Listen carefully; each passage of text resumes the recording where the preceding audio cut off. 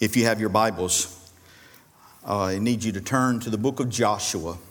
We've already made mention of this about a harlot that got holy. But we're going to look a little closer about her faith. Joshua chapter 2, we're just going to look at verse number 15, but there's a number of passages that we're going to be looking at. And if you had to put a title on this evening's message, it would be A Scarlet Thread. A Scarlet Thread.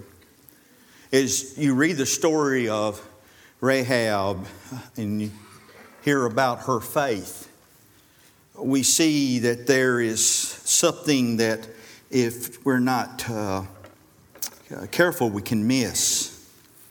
And we find that in verse number 15. This is what the Bible says. Remember, the spies have come and talked to her, and she's been helpful to them. Remember, she expressed her faith because she recognized the power of God. She even told them, she says, I know the God that you serve. It's the God that parted the waters. And she says that because of what God has done, there are a lot of people who are affected by it. Now, not all of them have gotten on board, but everyone has been under the influence of it. I don't know about you, but I pray that our church is, when it's all said and done, that the Lord Jesus would say this. They might not have got everything right. They had some bumps along the way. But one thing you can say about that church is that the influence that they had on reaching a community with the gospel of Jesus Christ. That's the church I want to be a part of. Where we are making an influence. Not everybody's going to get on board. We understand that. But at least we're making a difference. And so she tells them, and so they come up with a plan, and we see her faith starting to be exercised. Look in verse number 15. Then she let them down by a cord. Now, some translations, you'll see it later on as we go through this chapter here. It's referred to as a line, a scarlet line. Some translations say it's a scarlet thread. Here, it's a cord, or you could also use a rope. Okay, any of those would work. All mean the same thing. So she let down a cord or a rope through the window for her house was up on. Now, this is very important. I want you to, we're going to come back and revisit this, but this is something that I've read this story many times over, and as I kept on reading, especially when you go into the 6th chapter of Joshua, when the invading army comes in and the walls fall down, and we're going to look at that. If you miss this, then you're going to lose sight of something here. It says, notice what it says. It says, look where her house was up on the town wall, and she dwelt upon the wall. And when you get to chapter 6, it's going to be one of those aha moments. Now I start to see. So by God's grace, we're going to preach this message entitled A Scarlet Thread. Dear Heavenly Father, we thank you for your word. We thank you for the power of your word. Lord, help us to never, ever forget. We can be the most eloquent speakers, or we can have trouble butchering up the English language.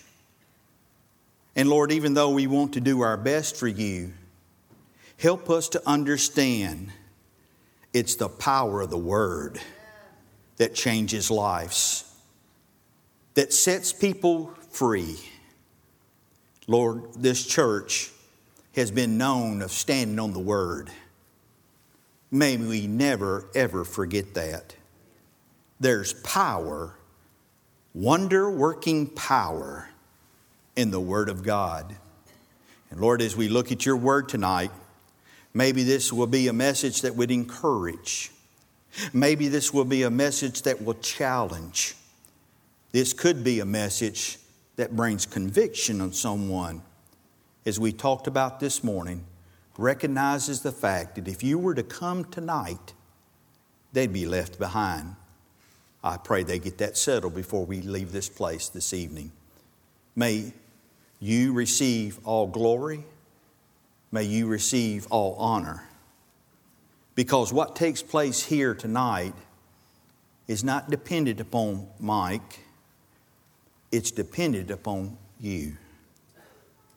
And I pray that you would be recognized that you're the one that changes lives. Your word is a lamp unto our feet and a light into our path. And we pray this prayer in the wonderful name, the mighty name, the name where every knee will bow and every tongue confess. We pray this prayer in the name of our Lord and Savior, Jesus Christ. Amen. So here we see the story, and we've already made a reference to it. We see also in verse number 15 and also in verse number 21, if I'm not mistaken, is that this cord that's made mention of in verse number 15, it made mention that it's a scarlet thread or a scarlet line. So we understand that scarlet is a color for, the color of scarlet's red. Red is the color for blood. When you look at the Scriptures and you go all the way back to Genesis, we understand there's a scarlet thread that weaves its way from Genesis all the way to Revelation. We understand that back in Genesis where Cain and Abel brought offerings, that one had an acceptable offering, the other didn't. And the reason why the other did not have an acceptable offering is because it was not a blood offering. We also see as you go into Abraham, when he was asked to sacrifice his son, and he was willing to do that. We made mention of this before, that Abraham, he loved his son, but he loved the Lord even more. And so he was willing to give his only son. Now, we see that it was going to be a blood sacrifice. But then you go into the tabernacle. And when you go and understand the tabernacle, when they would come to the tabernacle to worship, they would bring a animal sacrifice. And the priest there would slit the throats and they would cut it up. And we understand it was a bloody sacrifice that had to be given. Even when the high priest would go into the Holy of Holies on the Day of Atonement, it would be a blood offering. And the Bible tells us the high priest would sprinkle the blood on the mercy seat. So you go from Genesis and work your way through the Old Testament. And then when they came to the temple, they also would bring animal sacrifices. And then when you go into the Gospels, we see when it talks about the sacrifice of our Lord and Savior Jesus Christ. So the Scriptures tells us that it was His blood that we could have remission of our sin. By the way, because of what Jesus Christ did, there's no longer any need to bring sacrifices anymore, because when Jesus took care of it, He took care of it once and for all. And so we go from Genesis all the way to Revelation. We see the scarlet thread is weaved in and out, in and out. It's always been about the blood. I want you to understand that God the Father had a plan for salvation. He didn't change His plan. He didn't do like many of us do. Now, I know some of you are very organized, and we talked about this a little earlier today, but you got everything in order, and that's well and good. But sometimes when we are involved in something, we'll say things like this: well, how are things going? I'm just kind of get through the day. Now, I understand that we live day by day. I understand that. Nothing wrong with that. But sometimes that's how we treat our life, is it not? You know, we're in a mess. We got a decision to make. And so a lot of times we'll say, if I can just get through today, I'm tired, I got a whole lot on me. If I can just get through this day, maybe I can think a little clearer. I want you to know God never had that problem. He had a plan of salvation, and it's always been the same plan of salvation. And that is, there must be a blood sacrifice that will suffice for the atonement of our sins. Aren't you glad the Lord didn't go by and say, well, if this plan doesn't work out, I'll try something different. Aren't you glad that when He sets out a plan, His plan always comes to fruition? He didn't have to change anything. He will not have to change anything. It's a perfect plan, and this plan of salvation has always been one that involves blood. So the scarlet thread, we see it being weaved throughout. Notice also that as she hung this rope out, the scarlet rope, it also signified her line of business. You've all heard about the red light district. In Cincinnati, back many years ago, they had in the downtown area, they called it the combat zone. And this was where all the adult entertainment, it was housed in these few blocks there. We're all familiar with that saying, the red light. When you say, oh yeah, she's from the red light district, you knew exactly what kind of lifestyle she had.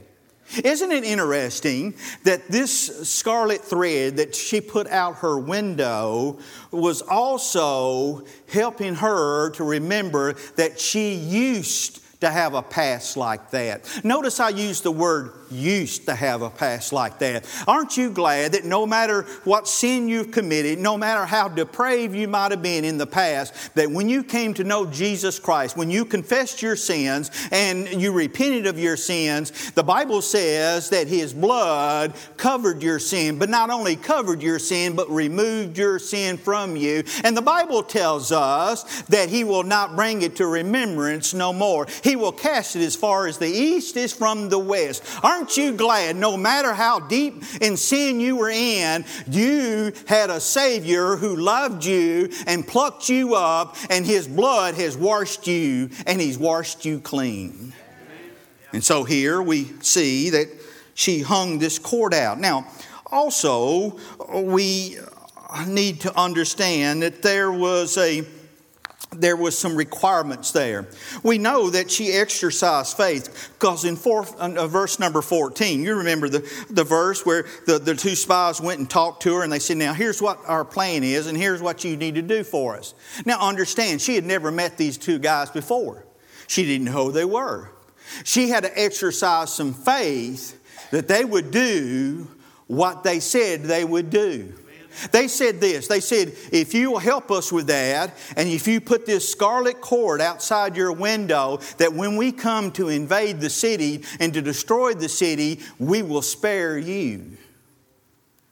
But then, they had to exercise some faith in her.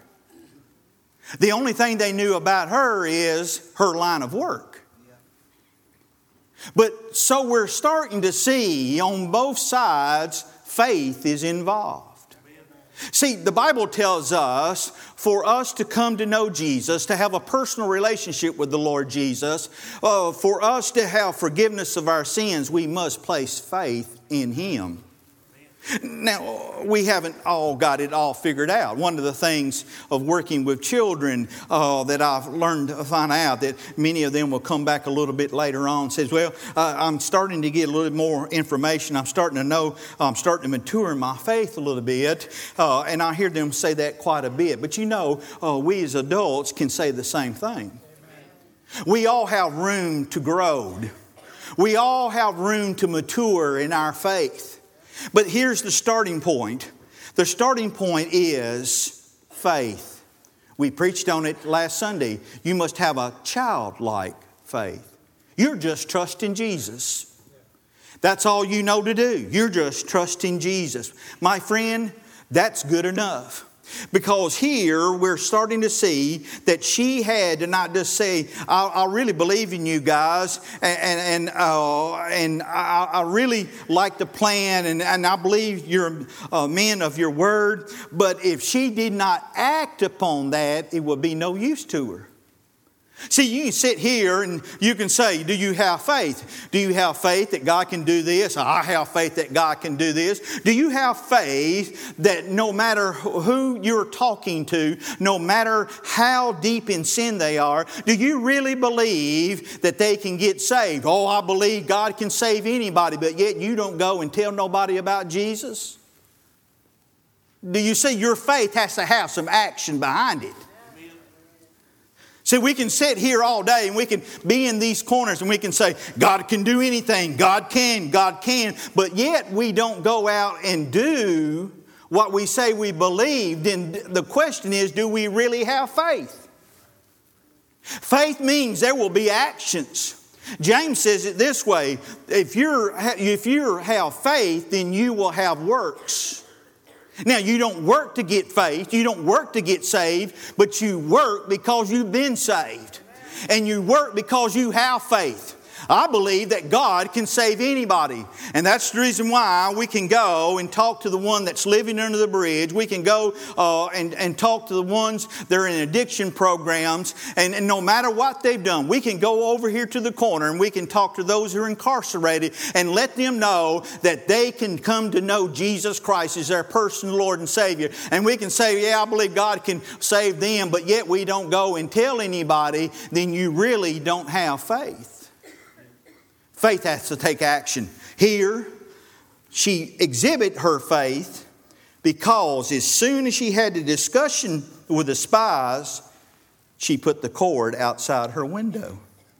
But notice here also is that we know that there's a demand. There has to be something that takes place.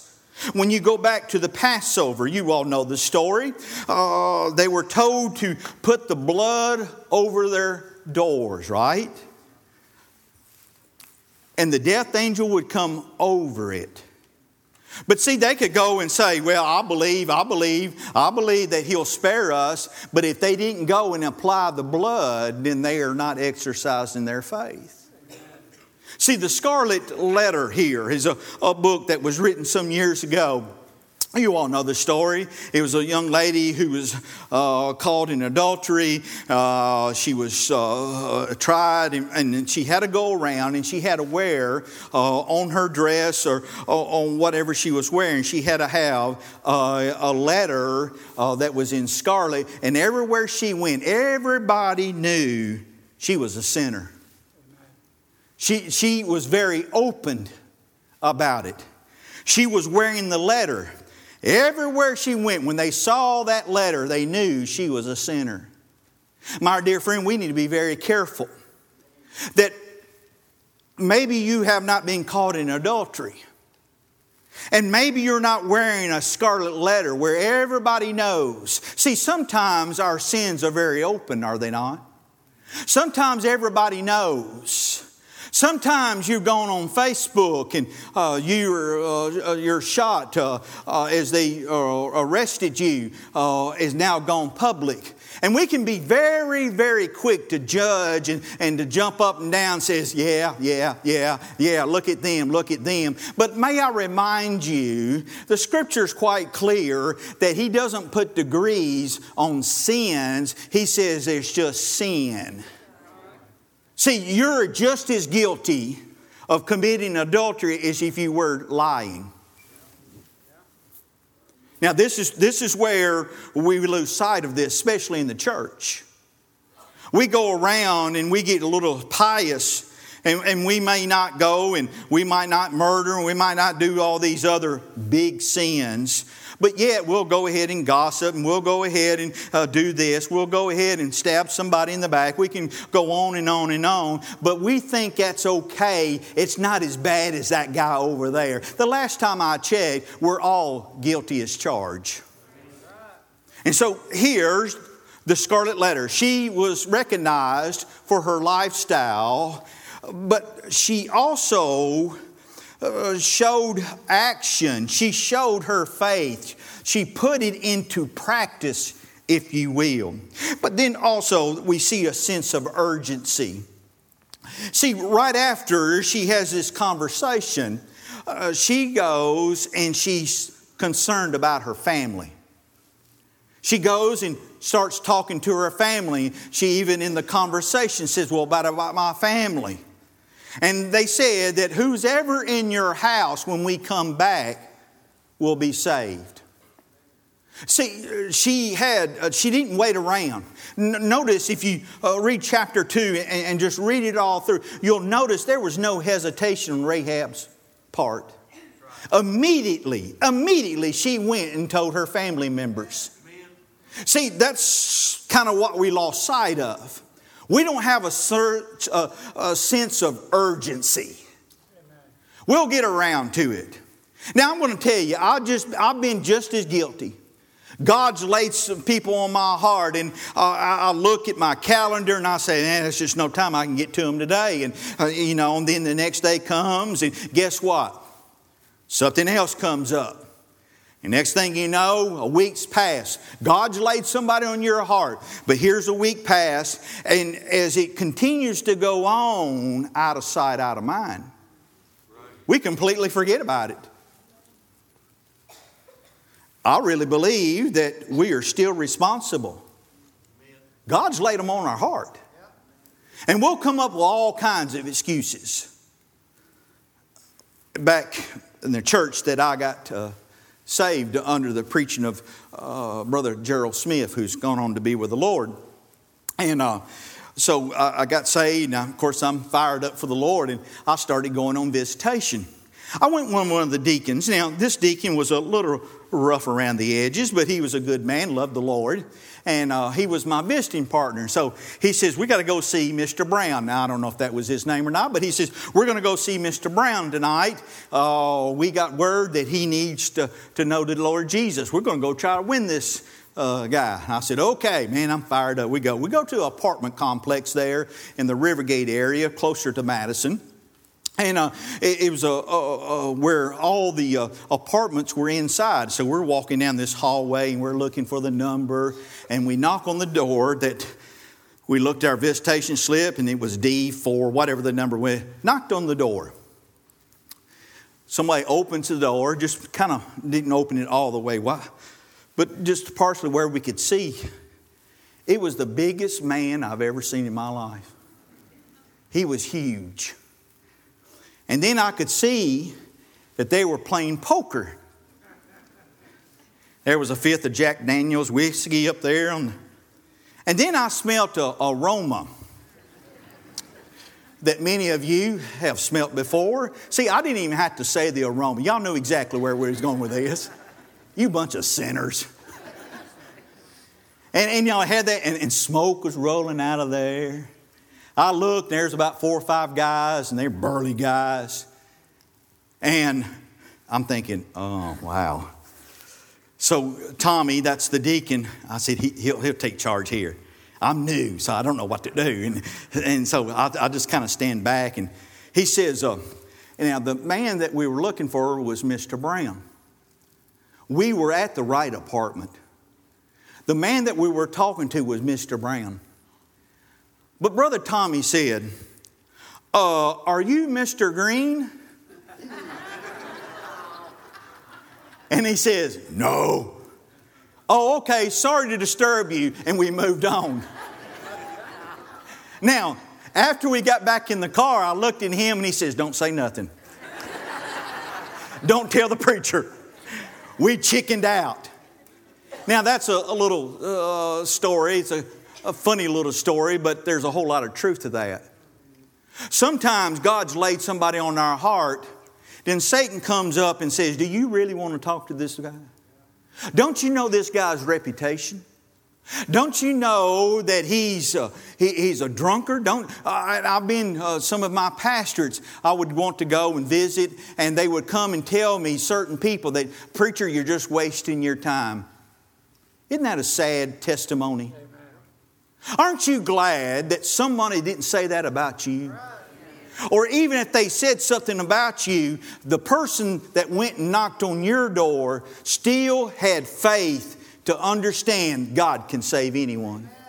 And so here she has a sense of urgency. The Bible tells us in 2 Corinthians chapter 6, verse number 2, says, now is the time unto salvation. In Genesis 6, verse number 3, it says that God's Spirit will not always strive with man. The Bible also tells us in the book of Romans that there will come a time where He will turn you over to a reprobate mind. Now, we do not know when that time is, but God knows when that time is. And since we do not know what that time is, why are we so quick to go ahead and sum things up and say things like, we're wasting our time with that person?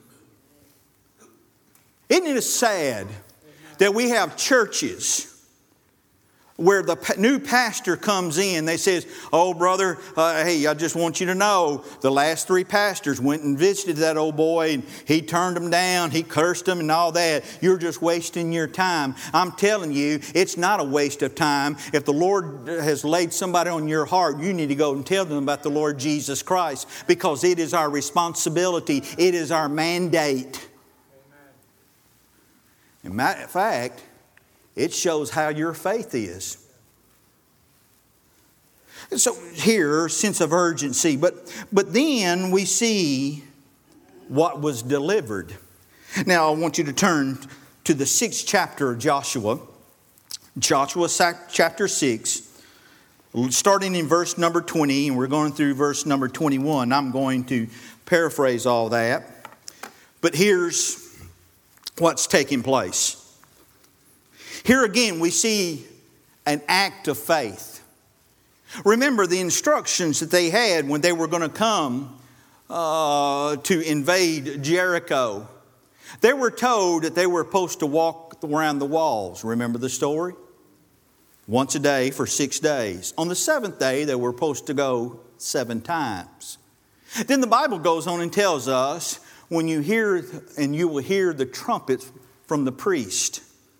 Of course, we understand the Bible says when they did what they were told to. Now, take this into consideration. These were soldiers. They knew about warfare. They'd been in battles before. But they never received instructions like this before. See, sometimes when God speaks to us, He speaks to us and we kind of look and thought, really? You really want me to do this? But if God has told you to do something that does not contradict His Word, by the way, He will never tell you anything that contradicts His Word. So if God is truly speaking to you, we need to act upon our faith and do it. See, some of you have missed some blessings because some of the things that the Lord's told you didn't make any sense to you and you were disobedient. Lord, you understand my limitations. I want you to know I used all kinds of excuses not doing what God wanted me to do. When I was called, I knew I was called to pastor and to preach.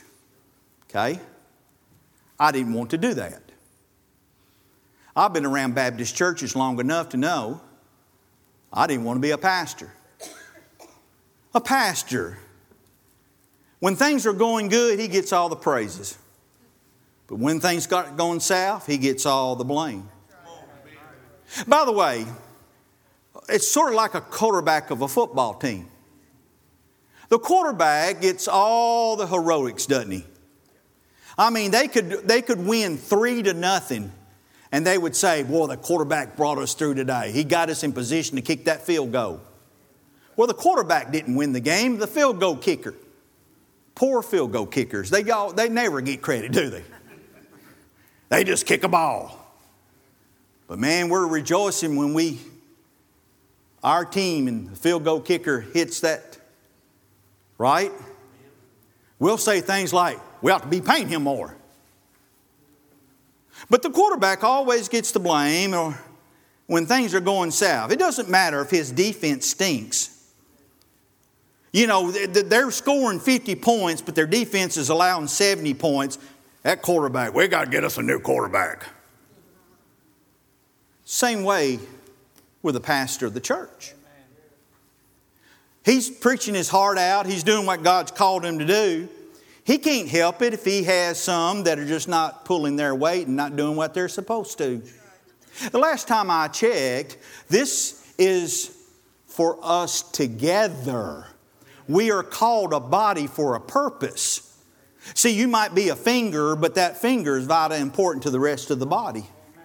You'll go ahead and you'll say, well, the toe never gets recognized. I mean, he's covered up most of the time. Nobody sees him. But you go break a toe or you lose a toe, you'll find out it affects your whole body. See, what I'm trying to say is every one of us that's a member of the body needs to function as the member that we've been called to do. And so I didn't want to be a pastor, didn't care to be a pastor. And so I thought, I'll go into prison. I'll go to the prisons. I figure, now is this not sad, a commentary on the church, when someone decides they'll have a better chance in the prison than in a church? But I thought that. For one thing, I thought, well, they can't get out. They can't come after me. They don't have my phone number. And so I did that for a while. But I was still not satisfied. So I thought, okay, I'm looking. So youth pastor, oh man, that's a piece of work. You just have to get some teenagers together, throw some fun and games, give them some preaching, and then you just send them on their way. Well, that's not youth ministry. Youth ministry is that you got to invest in these kids. That takes a lot of time and energy. So I did that for a while. Still was not satisfied. And then that one day, when I said, Lord, I get it. I surrendered at Providence Village in between Lake City and Gainesville, Florida. And when I finally surrendered to do what God had called me to do, a load was lifted off of me. My dear friend, God might not be calling you to pastor a church. He might not be calling you to teach. He might not be calling you to drive a van, but He has called you to do something. Amen.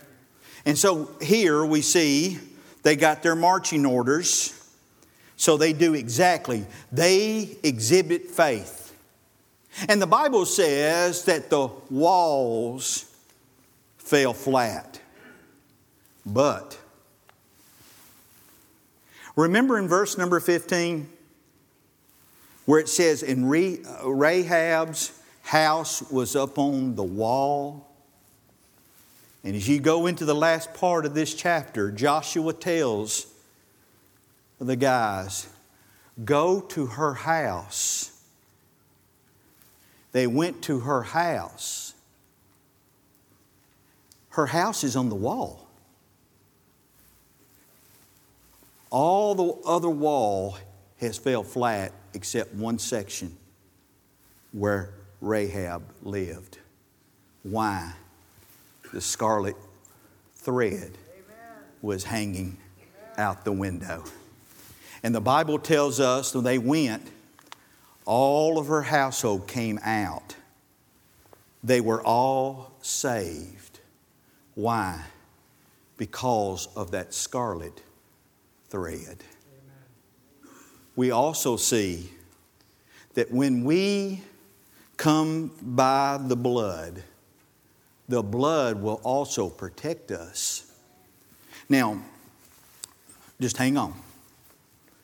I got to make sure you don't understand I'm getting crazy and I'm fixing to go totally charismatic on you. But we'll say things, and I think I said it this way, that we claim the blood of Jesus Christ. Folks, that's exactly what we do. Because it's the blood that not only brings salvation, but it's the blood that will protect us.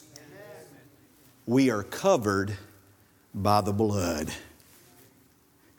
And Satan can do all that he wants to, and he will, but he can't have us. Isn't that good? Now, in 1 Peter, it talks about the devil is like a roaring lion ready to devour. I heard a commentary that because if a person gets saved, that lion becomes gumless, doesn't have any teeth. I beg to differ. The Scripture speaks for itself. It said, devour. The last time I checked, I have all my teeth, but the last time I checked, people with dentures cannot devour a piece of meat with gums. If you can, you need to show us how to do it. You got to have teeth, right? Satan still has his teeth. And he might bite us, but he will not consume us. Because greater than he that's in us is he that's in the world. The devil cannot possess us, but he sure can oppress us. But I got good news for you. Even in those times, the blood of Jesus Christ will get us through. The blood. We see there's some churches that have taken out of their music and their hymnals, they want to take the blood out. They say it's too gory, it's too messy. Well, life is messy. This book is a bloody book. It started in Genesis and goes all the way to Revelation. Because without the blood, there is no remission of sins. Without the blood, do you hear? Without the blood, there is no hope for us. And we understand that the only blood that could provide salvation is pure blood. Now, some have said, do you think, and I've had the question, do you think the Lord could have the capacity to sin? No. No. Because His blood was pure blood. Amen. That's the reason why it's very important for us to understand that He was born of a virgin. See, they've even tried to take that out. Some translations take virgin out and put young maiden in there. That totally changes everything. It must, because, by the way, the Bible, the prophecy of Scripture says it must be of a virgin. And so we do not have the right. Matter of fact, when you get to Revelation, it says you better be careful. You don't need to add nor subtract. Now, here again, this is Mike's take on this. Some people say, well, that's just the book of Revelation. I believe it's for the whole book. We have no right to add or subtract. And by the way, that kind of gets us in trouble at times because there's some things that others don't want to preach about because it's going to stir somebody up. See, we don't like to preach about sin anymore because no one wants to deal with sin. No one wants to be reminded of our sin. But I'm telling you, I'm grateful that I am at a church where the whole book is preached. The blood is preached. I'm telling you, it might be messy, it might be nasty, but without the shedding of the blood, the pure blood of the Lord Jesus Christ, none of us have any hope. And our hope is in what Jesus Christ has done for us. And the Bible is quite clear. He shed His blood so that we could go free. Amen. So Rahab here is a beautiful picture, is it not, of faith in action. But it's also a reminder that Rahab used to be a harlot. Now she's a child of the King. Aren't you glad that the Word didn't hinder and didn't drop anything out? Amen. See, aren't you glad that these men, many of them men and women, that the Bible shows their warts and all? It shows that none of us are perfect. They were not perfect. Aren't you glad it didn't skip over the part about the sin of David? But even though his sin, he had to suffer the consequences, the Bible says that he was a man after God's own heart. I don't know you, but that encourages me to know that when I'm imperfect, and I am many times over, I can still be forgiven of my sin. I can be still cleansed by the blood of Jesus Christ, and I can go and I will spend all eternity with Him. And so here, Rahab, who was a harlot, became holy. And the very same thing that identified her as a harlot now identifies her as holy. Amen. Isn't that good? That's Jesus. That's just the way He operates. Aren't you glad that you didn't get it all together before you got saved? I was talking, and I just got to tell this story. And if you're in my Sunday school class, just pretend like you've heard it for the first time. Too many times we like to play Holy Spirit, don't we? We really do. I was pastoring a church. One of my ladies invited a lady to come to church. Was not churched, and she was lost. And so one Sunday she shows up. Now we're a little country church. Everybody knows when you have a visitor, right? And so she comes and they sit down towards the front. She was a very attractive young lady. That's what somebody told me. I don't know. And she had a dress, sort of, kind of a dress. It was a very short dress, and it kind of clung pretty tight. And I was on the pulpit, and here she comes down. We just had a center aisle. So here she comes. I find it kind of comical, but the guys were they didn't want to be noticed, so they got they followed her all the way to her seat, and then they turned around like that. And I thought, you heathens. So she sits down, and she comes back again next week. Short dress, kind of clinging. She comes in, and the guy's going, yeah. About 2 or 3 weeks, she's coming to church. Well, some of the ladies in the church were a little concerned. And I find it kind of odd that the ladies were wives of the guys that were doing the double takes. And so I'm sure, wouldn't you like to have been a fly on the wall at their house, And they said, what are you going to do about it, preacher? I said, I don't know. I said, let's give it a little time. I said, she does not know. She's lost. And I said, and if another week or two goes long, we'll get some of our ladies and go and, speak to her. It was another week or two. One Sunday she comes and she has a dress that goes all the way down to the ankles, and everything was covered up. And I thought, wow, well, I guess somebody went and talked to her.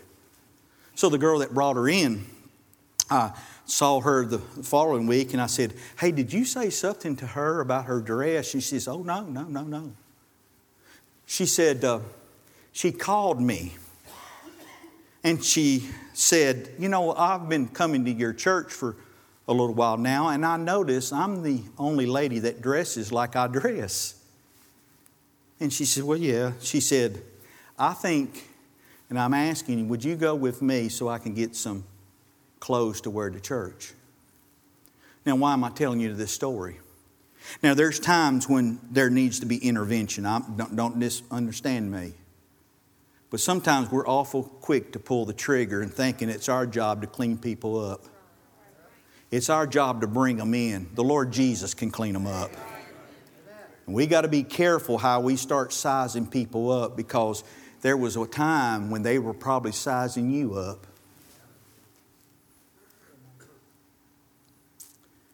Folks, there's lost people that need to know Jesus. There are people that live on the other side of the track, so to speak. There's some that don't have a clue to what church is about.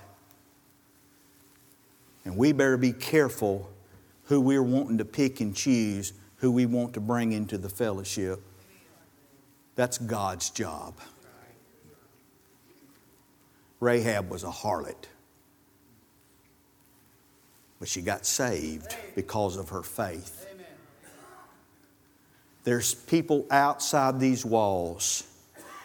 There are alcoholics, addicts, strippers, prostitutes, and they need Jesus. And it's our job to hang the scarlet thread out so they know how to come to know Jesus in a personal way.